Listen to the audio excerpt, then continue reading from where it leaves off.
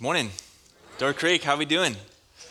Great to see you. My name is Ryan. I'm on the teaching team here. I come from the faraway land of DeForest, the DeForest campus, one of our three campuses here at Door Creek Church. It's great to be with you.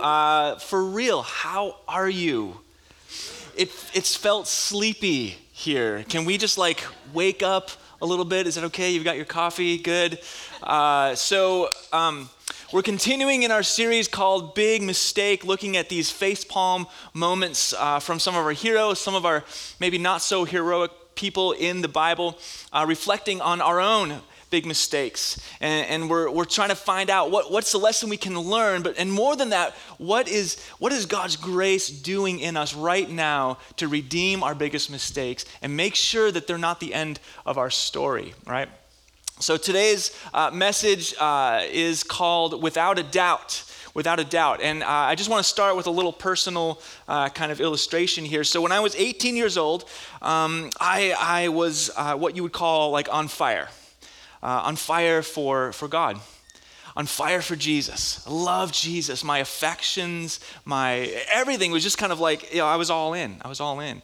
I didn't care about money. I didn't have a driver's license. I was kind of lame in a lot of ways, but I love Jesus. And like a lot of lame young men and young women who just love Jesus and that's their whole world, they do Jesus-y stuff. And so one Jesus-y thing I did is I did a discipleship training school with this organization called YWAM, Youth with a Mission. If you're not familiar with them, they're a global organization that disciples students and adults, and they tell people about Jesus all over the world. I was like, yes, that sounds perfect for me. And so I spent 3 months in Holland, in the Netherlands.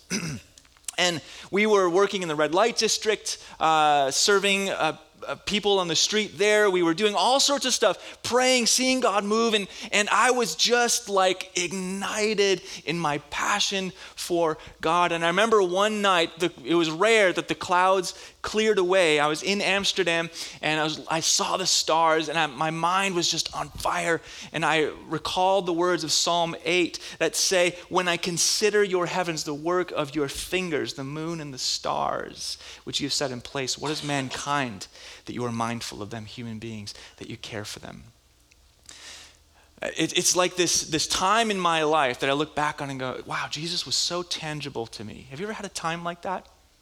Maybe like a baptism, or maybe like a wedding or a marriage, or maybe a sermon that you heard or something where you're just wow, I am so convinced of the reality of Jesus, I can almost touch him right now. I call these moments like Jesus sightings, and we have those throughout our life, but we also have these other kinds of moments. So fast forward 2 years later, I was 20 years old, and I was in Bible school back where I grew up in Minnesota, and I started to date a girl that I knew I shouldn't have dated. And I just be totally transparent, my motives weren't totally good. They were a little selfish, a lot selfish actually. And I started crossing lines that I thought I would never cross emotionally, physically with her. And I started to compromise these values and really I was dishonoring her, I was dishonoring God, right? And I wasn't listening to the people who were trying to warn me that I was doing this. My parents, some of my friends, some of my teachers. I just kind of shut them out. I stopped engaging in the Word of God, stopped taking it in, and I became more and more distant and cold in my affection and my love for God. Why? Because it was easier to start to deny and doubt God's goodness and his presence and his authority in my life than it was to fess up to my sin. Maybe you've been there. And then one night I remember walking and I was so depressed. I was stressed out. I just felt disconnected. And I remember looking up at the stars again. But for the first time in my life, I saw the stars and I did not see the handiwork of God. I saw cold, meaningless chaos. And it terrified me. Because I got a glimpse of what life would be like without God. And I was at this point where I was literally questioning the existence of God. Even though I'd grown up in a Christian family, and I had these moments, these Jesus sightings before, I was questioning his very existence. And I said, God, If you're there, if you can hear me, you've got to do something because I am hanging by a thread right now. And it wasn't like an earth-shattering moment, but God started to remind me of some of the Jesus sightings he'd had. He started to bring me back to his wisdom and to his goodness. I started talking with people I trusted and opening myself up and taking in his word. And eventually, over weeks and months, I was able to walk with God again. I made amends with this girl that is a dear sister in Christ now. And I don't know, have you had a moment like that? I think in the juxtaposition between those two types of moments in our lives, we see the reality that the Christian life isn't all Jesus sightings, that there are times, sometimes long seasons, we're confronted by incredible doubts. And so the question is, did Jesus know that this was going to be the case for us? Like, is this normal? And we're going to look at the story of Thomas, and we're going to see that it is absolutely normal. We're going to see that life in Christ is life with doubts. Life in Christ is life with doubts. And if you are a believer, if you've been a believer for a while, you know this is true. If you're not a believer, it's true. Life with Christ is life with doubts. So did Jesus have any idea how hard it would be to believe in him, to believe him when we're praying and praying and praying and nothing is changing? Or when we look around and we see people from other religions, or sometimes maybe even no religion at all, who are better off or maybe more moral than Christians that we know. Like, did Jesus know how hard it would be to cling to belief in him when that was the case? Or like, he's told us to not be anxious for anything, right? To not worry about tomorrow. But did he know how hard it would be when we're looking at our income and looking at our checking account and we're going, there is a lot more month than there is money right now. God, what are you going to do? Do you care right now? And the answer is that Jesus knew that life would be like this for us. And this is why he gave us the story of Thomas. And guess what? What we're going to learn is that the story of Thomas teaches us that our problem isn't doubt. It's deeper than doubt. And the solution isn't proof. It's more surprising and it's more helpful than proof. So let's dive in here. This is a story that equips followers of Jesus who are in between Jesus sightings. So if you can, go ahead and, if you've got a Bible, turn to John chapter 20. John chapter 20, and while you're turning there, let me just get you kind of caught up to what's happening. So God, what has God been after? Like, why do we exist? We exist to be in relationship with God, not just a fuzzy, hey, we're in relationship with God, but a productive kind of relationship. A relationship, I would just call it like a creation partnership. He formed man and woman out of his creation, and he blessed them, and he said, be fruitful and multiply, fill the earth and subdue it. He was looking for co-rulers of his creation, people to tap into all the goodness that he has made and to create more goodness, more art, more beauty, more justice, and all of that. But what happened? We rejected God. We seized autonomy. Humanity decided that they wanted to define what was right and good and what was bad on their own terms and leave God out of the picture. And we introduced chaos and sin and disease and mosquitoes into the world. I'm convinced that mosquitoes are a result of the fall. It's not in the Bible, but I'm just there. Anyway, and so Jesus comes to reveal what God's like. And we read about him in the Gospels. We read about how he is inviting people into a new age, an age where death isn't the end, an age where people can be healed, an age where justice is exalted, where the poor and the vulnerable are lifted up and no longer used to build the empires of the rich and the haughty, right? He called out the establishment. He called out the religious hypocrites, the Jewish patriarchy, and they didn't like it at all. And so they didn't like it so much that they worked with the Roman authorities. They manipulated the Roman authorities to get him crucified on a Roman torture device that we call a cross. But John tells us that after 3 days of being dead, that he rose again from death. He defeated death.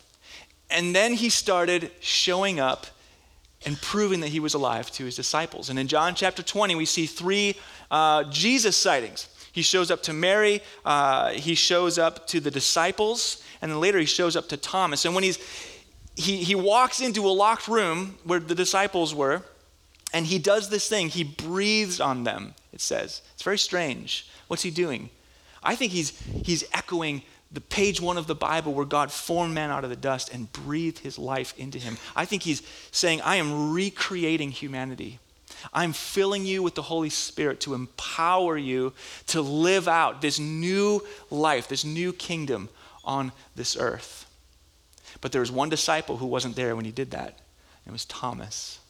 So let's catch up. John chapter 20, verse 24.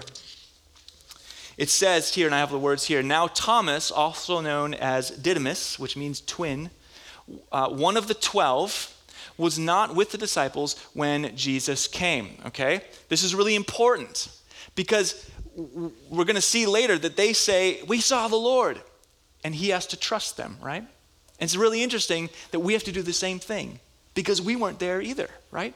We're in the same kind of position of needing to trust these eyewitnesses that he was. So let's see what he does. Verse 25. So the other disciples told him, we have seen the Lord.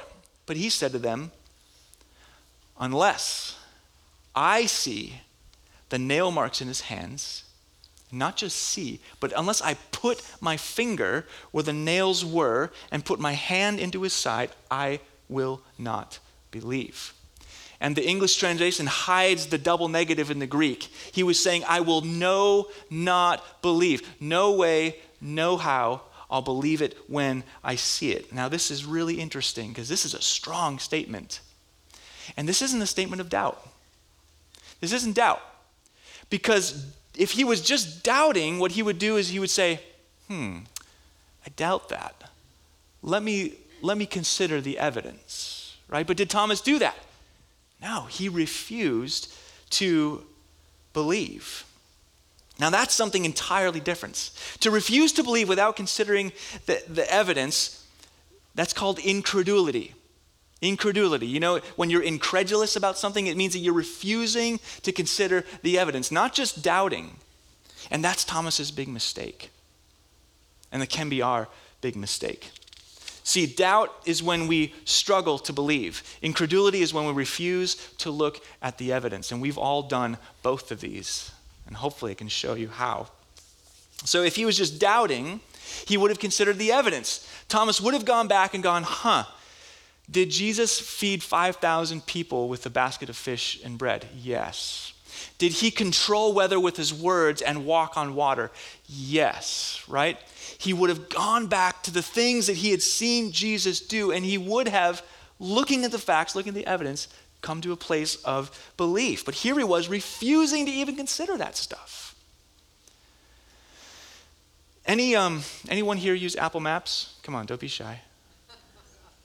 A few people. All right, you're very brave.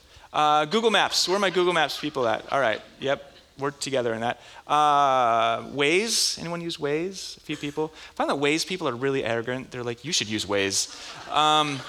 MapQuest. Does that even exist anymore? Oh, a couple people. All right, good. MapQuest. I remember, you used to have to go on the computer and print the directions out. Maybe some of you still do that. I don't know. So Apple Maps. I don't use Apple Maps. Why? Because I've been led to enough cornfields and abandoned parking lots, and with my phone telling me you've arrived at your destination. And I'm like, Tim Cook, I have not arrived at my destination. I'm sorry, I don't trust you, right? Or maybe you've gotten the email from your boss or the bosses, and they've said, we've got this great new healthcare plan. It's going to be better for everyone. And you're like, yeah, you mean it's going to be cheaper, right, for you, right? Or maybe you get that call from your mom and says, I just talked to your brother and he's coming for Christmas. And he says he's turned his life around, right? What's the reaction there? It's like, okay, I'll believe it when I see it, right? What's going on? There's pain underneath the doubt. There's something deeper than doubt there.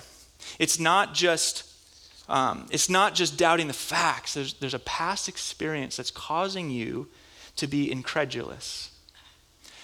So when I was a children's pastor in Reno, we just finished a ministry event, and everyone had gone home, and it was kind of getting late at night, and it was dark. It was dark outside. We walked outside, and there was a single mom and there was a single dad, and we were all kind of getting to know each other.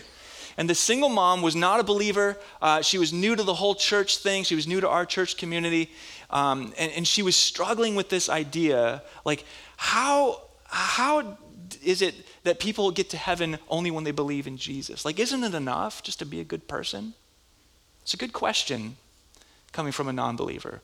And so this single dad, who had been a believer for a long time, he presented what he knew from Scripture. And he was, I think, totally well-intentioned. And he started quoting Isaiah, and he said, well, yeah, but to God, all of our good behavior, all of our righteousness is like filthy rags, right? It's true what he was saying. But she walked away, and she never came back. Why is that? Well, what he didn't know, but I knew because of just being a pastor, is that the reason she was there and the reason she was a single mom is because she found out that her husband had been molesting their daughter. What did she need in that moment? She didn't need facts. She needed empathy. She didn't need someone to correct her misunderstanding. She needed someone to heal her wounds, right? And she was incredulous because of that. Look, doubt is when experience questions truth, and that happens to us all the time. But incredulity is when experience trumps truth. And there are lots of causes for incredulity. And I can only speculate as to what was causing Thomas's incredulity. I think there are a lot of possibilities, and again, I'm only speculating here, but I wonder if it was because he was betrayed. Could it have been betrayal? Like, he and the disciples, they were a brotherhood, they were a collective, they were hardened by all of the persecution they were getting from the outside. They ate together, they slept together, they traveled together, they lived out the teachings of Jesus together. They witnessed some incredible things together. There was a bond there, but Judas in the end decided to sell out. He cashed out for 30 pieces of silver, and he walked away. I wonder how that affected Thomas. Was he going, wait a second, you're telling me that Judas, my brother Judas, cashed out at the very onset of what we're trying to do here, at the very beginning of this movement? I wonder if Jesus really is who he says he is. Have you been betrayed? You know what that's like? You know, when you find out that someone has done something and you're looking at them and you don't even recognize them anymore, they look like a stranger to you. And there's this weird thing happens when we're betrayed. We look at them and we start to question everything that they were a part of in our lives. Was that even real? You know? And that especially is powerful and damaging when it's someone up here, right? When it's a pastor or a preacher or a teacher that betrays what they've been saying, betrays. What happens is that we go, is everything they said a lie? Right? But it doesn't just have to be a Christian leader. It can be anyone who in your mind represents a Christian. Like, I just totally cringe when I see the car driving with like 40 Jesus bumper stickers and they're like cutting people off, and I'm like, oh, please don't do that, right? I don't have Jesus bumper stickers on my car, and it's not because I'm ashamed of Jesus, it's because I'm not a very good driver.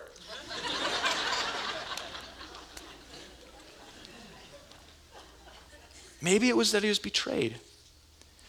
Or maybe it's that God wasn't answering his prayers.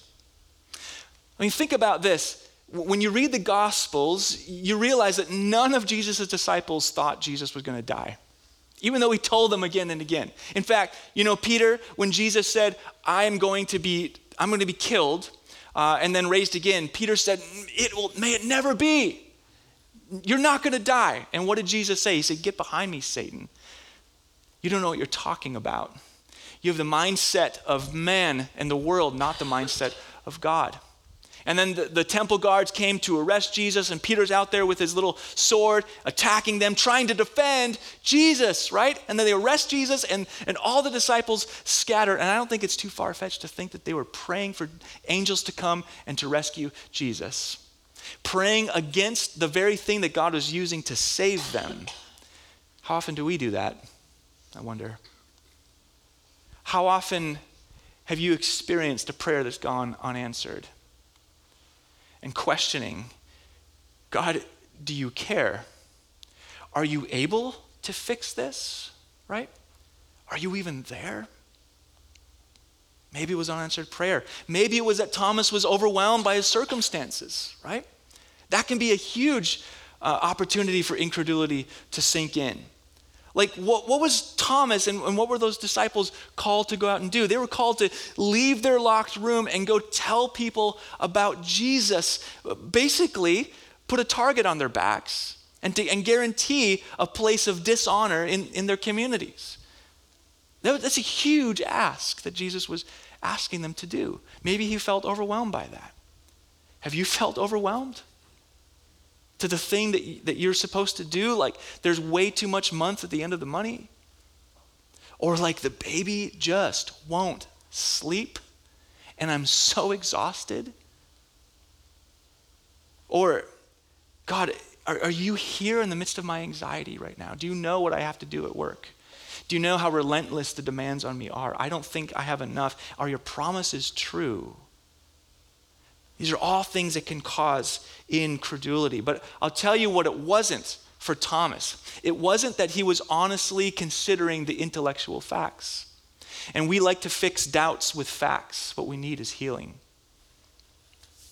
Life in Christ is life with doubts.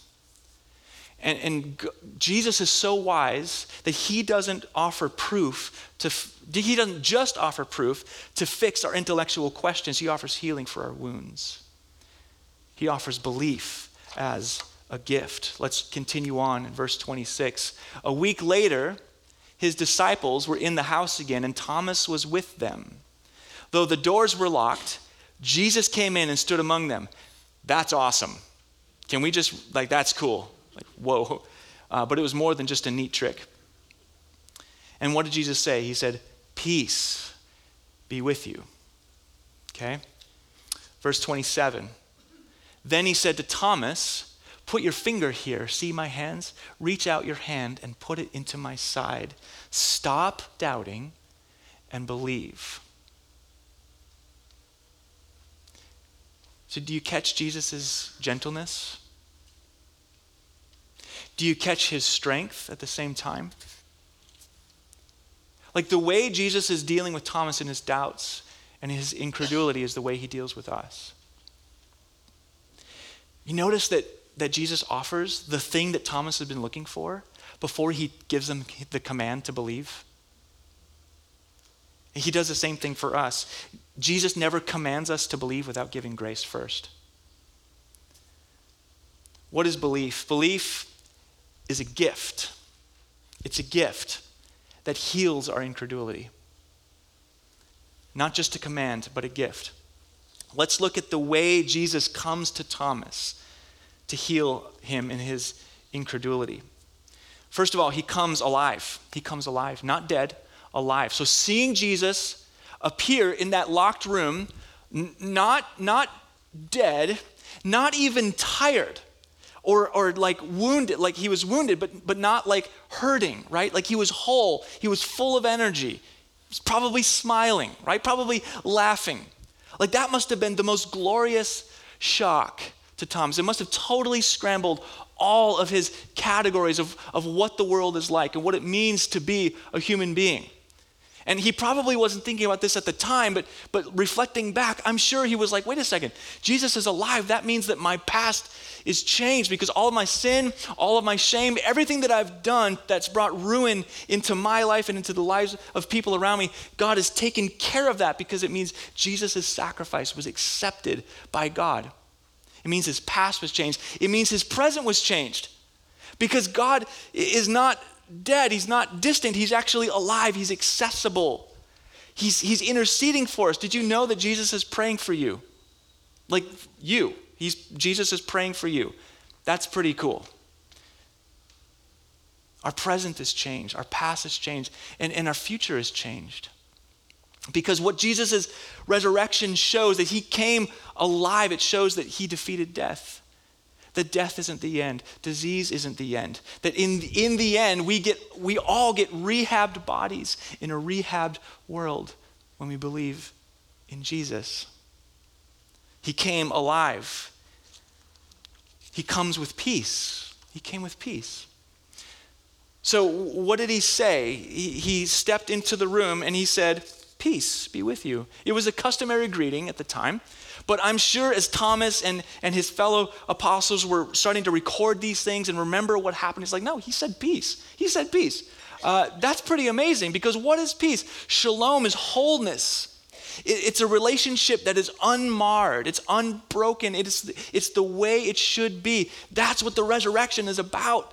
The resurrection is about God bringing peace into chaos, peace in our relationship with him, peace in our relationship with one another, peace in our relationship with creation, with the world itself, peace within our own bodies, without disease, without cancer, without Alzheimer's, peace with our own minds, without self-hatred, without shame.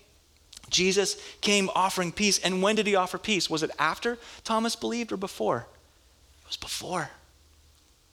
Jesus is offering peace to you right now, no matter where you are in your doubts, no matter where you are in your incredulity, no matter where you are in your fear. He's offering peace right now. All we have to do is recognize that. Finally, he comes with wounds. With wounds. So Jesus, when he appeared to Thomas, he didn't appear as this supreme being, just kind of like unscathed by human problems, untouched. No, he came with wounds. I mean, think about that for a second. He came as someone who understands our deepest and darkest moments. He understands our pain. He comes to us alive but wounded. He comes to us perfect but forever marked. He comes to us glorified and resurrected, but with scars. And think about the anatomy of that. His entire body was made new. I don't know what his resurrected body was made of. We don't know. We couldn't test it. It was something else. It was something divine that was integrated into his physical body. Every part of his body was eternal. He could walk through walls. He kind of had this like vision thing going on from like Marvel, I don't know. He could eat a fish, and when he walked through a wall, the fish didn't fall out. I'm not sure what was going on with that. He was like disappearing and reappearing, doing crazy stuff, but he still had wounds. He still had scars, and his scars, he kept those to tell a story. You know that your scars tell a story? Do you have a scar that someone's asked you about? And you're like, oh, let me tell you about that. I have a little scar. It's right here. It's on my chin. Don't look. It's really small. And it has a story. The story's not very impressive. But I was 4 years old, and I was at an ice cream social at my brother's school, and my mother, just like all of your mothers, for all my life, has told me what not to do when I'm inside, and that is don't run. Right, exactly. But it was ice cream. So what did I do? I ran, and I tripped over a table leg, and I cut my chin. I had to get stitches. I told you it wasn't a very impressive story. A couple years ago, I was in a seminary class, and I met a guy named Sean, and we kind of got to know each other in the class, and I was in Sacramento, away from home, and so we just grabbed dinner together, and I found out that he had served in Iraq 2 tours. And I was telling him about my life and my marriage and my kids and what I loved about ministry and what was stressing me out about ministry, and then he told me about his life. He wanted to be married desperately, but he couldn't yet because he had been serving. He wanted kids, but he hadn't been able to yet. He told me about what it's like to hear bullets whiz by your head, what it's like to live in constant fear for your life, what it's like to watch your best friend bleed out in front of you. He had physical, emotional, mental scars. He said it was really hard to reintegrate back into civilian life, really hard to have friendships. He had deep anxiety, deep depression. He had scars. And I asked him, why did you sign up for that? And then why did you go back and do it again? And he looked at me with all sincerity and humility. He said, I signed up for that so you could get married and raise kids and enjoy your life. It cut me. Jesus has scars that tell a story. And the story that his scars tell us is that we were so hopelessly lost that we were dead, but we were so deeply loved that he died for us. He comes to us with wounds. He doesn't come and say, just grit your teeth, squint your eyes, and have faith. He never demands faith. Belief is a gift. Belief is a gift. So let's look at Ephesians chapter 2, verse 8. This is in the NLT. God saved you by his grace when you believed, and you can't take credit for this. We can't take credit for our belief. It's a gift from God. See, a lot of us, we think that when we believe, we're doing God a favor. When you get on a plane and the pilot gets on the intercom and says, fasten your seatbelts, you don't buckle up and go, you're welcome, right? Because that pilot is about to haul your dead weight and all your baggage across the ocean in a metal tube that's going hundreds of miles an hour. What did you contribute to that? You're doing the pilot no favors. And we do God no favors by believing in him. It's a gift. It's a gift. A lot of us need to stop thinking that we're doing God a favor.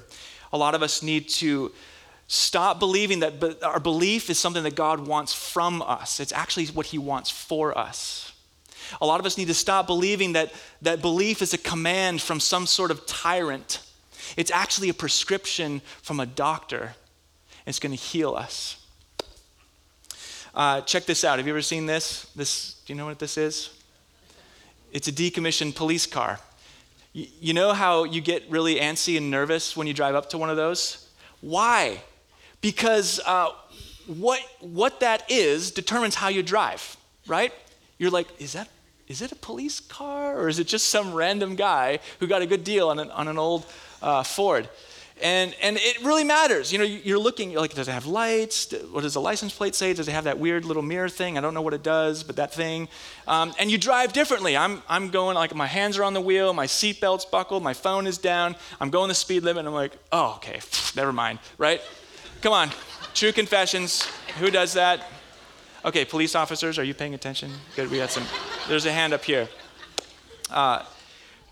What we believe about the police car is really important, and what we believe about Jesus is really important.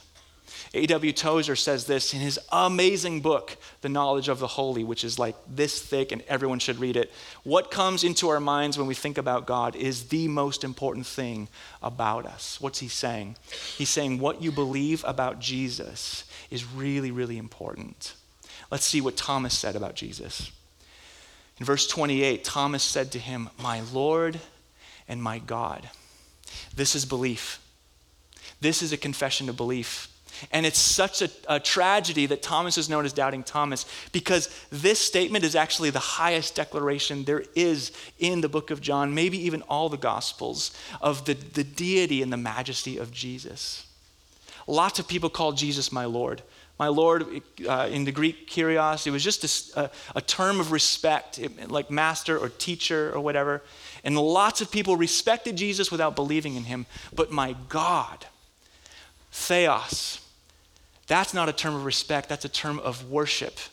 And Thomas was saying, you're a teacher, but you're also God. You're a man, you're also God. You are God coming here in my service. It's a statement of belief, and that is the point. That's what God's looking for. Is Jesus to you a teacher worthy of respect, or is he a God worthy of worship? It's a really important question. So why does this matter? What does belief in Jesus do? And we're going to finish up in just a few minutes. So let's continue on in this text. Then Jesus told him, "Because you have seen me, you have believed. Blessed are those who have not seen and yet have believed." Now, who are those that he's talking about? It's us. Have we seen Jesus? I haven't. Blessed, happy are those who have believed, who have not seen. Let's keep going. Jesus performed many other signs in the presence of his disciples, which are not recorded in this book. I wonder what those are. Maybe we'll find out one day. But these are written so that you may believe that Jesus is the Messiah, the Son of God, and that by believing you may have life in his name. What's the point of believing? Life in his name. That's the point. What's life in his name? Life in the name of Jesus is life that's marked with peace, with joy, with patience, with generosity, no matter what. No matter what we're facing, life with Jesus is marked with those things. And there are lots of people who are trying really hard to live life in his name without believing in Jesus. And they're miserable. You know why? Because our core beliefs, what we believe in our heart of hearts that's what our behavior comes from. And there are lots of people who are trying to fake it, and it's a terrible life to live.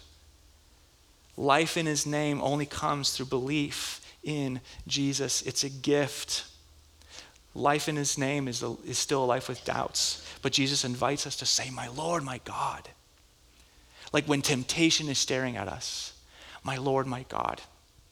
When our prayers aren't being answered, my Lord, my God. When a Christian leader or just another Christian offends me, my Lord and my God. When I'm in that place of deep dark, my Lord and my God. It's life in Christ. So now what? How can we start receiving the gift of belief right where we are? So 3 things really quick here. First, doubt toward God. Doubt toward God. I didn't make this up. This is from a guy named Bobby Conway. Doubt towards God. So you know your doubt has a direction. You can doubt toward God or you can doubt away from him. Doubt toward God. I don't know if you picked this up in the text we read. Thomas hung out in that locked room for 8 days. 8 days went by and he didn't leave. Like he didn't believe everything that his disciples, his fellow disciples told him, but he had enough faith to at least hang out in the right place. And I don't know, maybe you don't have enough faith to face what you're facing right now and say, my Lord, my God yet, but do you have enough faith to hang out in the right place? To hang out in Christian community, to lean on good Bible teaching, to listen to good podcasts, right? Do you have enough faith to do that? You can doubt toward God. Number 2, listen to the apostles. Jesus, through John, said these things were written so that you may believe. Like the Gospels, Matthew, Mark, Luke, and John, they're written so that we can believe. That's what they were designed for. And if you're struggling in your belief, like, are you reading the Gospels? You can lean on them. You can trust them. They stand on their own. And you may say, like, wait, but I've heard that they were written by some dude in a cave, like hundreds of years after Jesus, lived. Like, how can we possibly trust those? You can just Google it. Like, the facts are out there. They're trustworthy historical accounts that are verified outside. They were listing eyewitnesses by name so that the readers who were first reading these could go to Jairus and all these people and ask if it was true. Like they could verify this stuff. They could fact check this stuff. It's verified externally. The gospel accounts that we have they date all the way back to decades after Jesus' resurrection. We can lean on them. We can trust them. So listen to the apostles. Finally, drop your conditions. Thomas's incredulity caused him to do something that we all do. Every Christian I know does this. He said, I'm not going to believe unless I put my finger in the hands and the feet and the side of Jesus. He had a condition. He said, I will not believe unless X. And we do this too. I will obey, Lord, if you bless my marriage or you allow me to get married. I'll trust you if you give me a good life. I'll follow you if you heal me, right? But do you know what you've done when you do that? When you put a condition on God, what you've done is you've made the condition your Lord and Savior. And the condition will never die for you. In fact, your condition will demand that you die for it. let's let Jesus be our Lord and Savior, the focal point, who will never leave us or abandon us or forsake us. Let's pray. God, we're grateful for the story of Thomas. We're grateful, Lord, that you invite us to start with the belief that we have. And so, Lord, I pray that for those of us here who are facing doubts, we're on the verge of incredulity, I pray that you would cause us to be like the father of the child who was terrorized by demons in the New Testament in Mark chapter 9 that said, Lord, I believe, help my unbelief. It's our confession.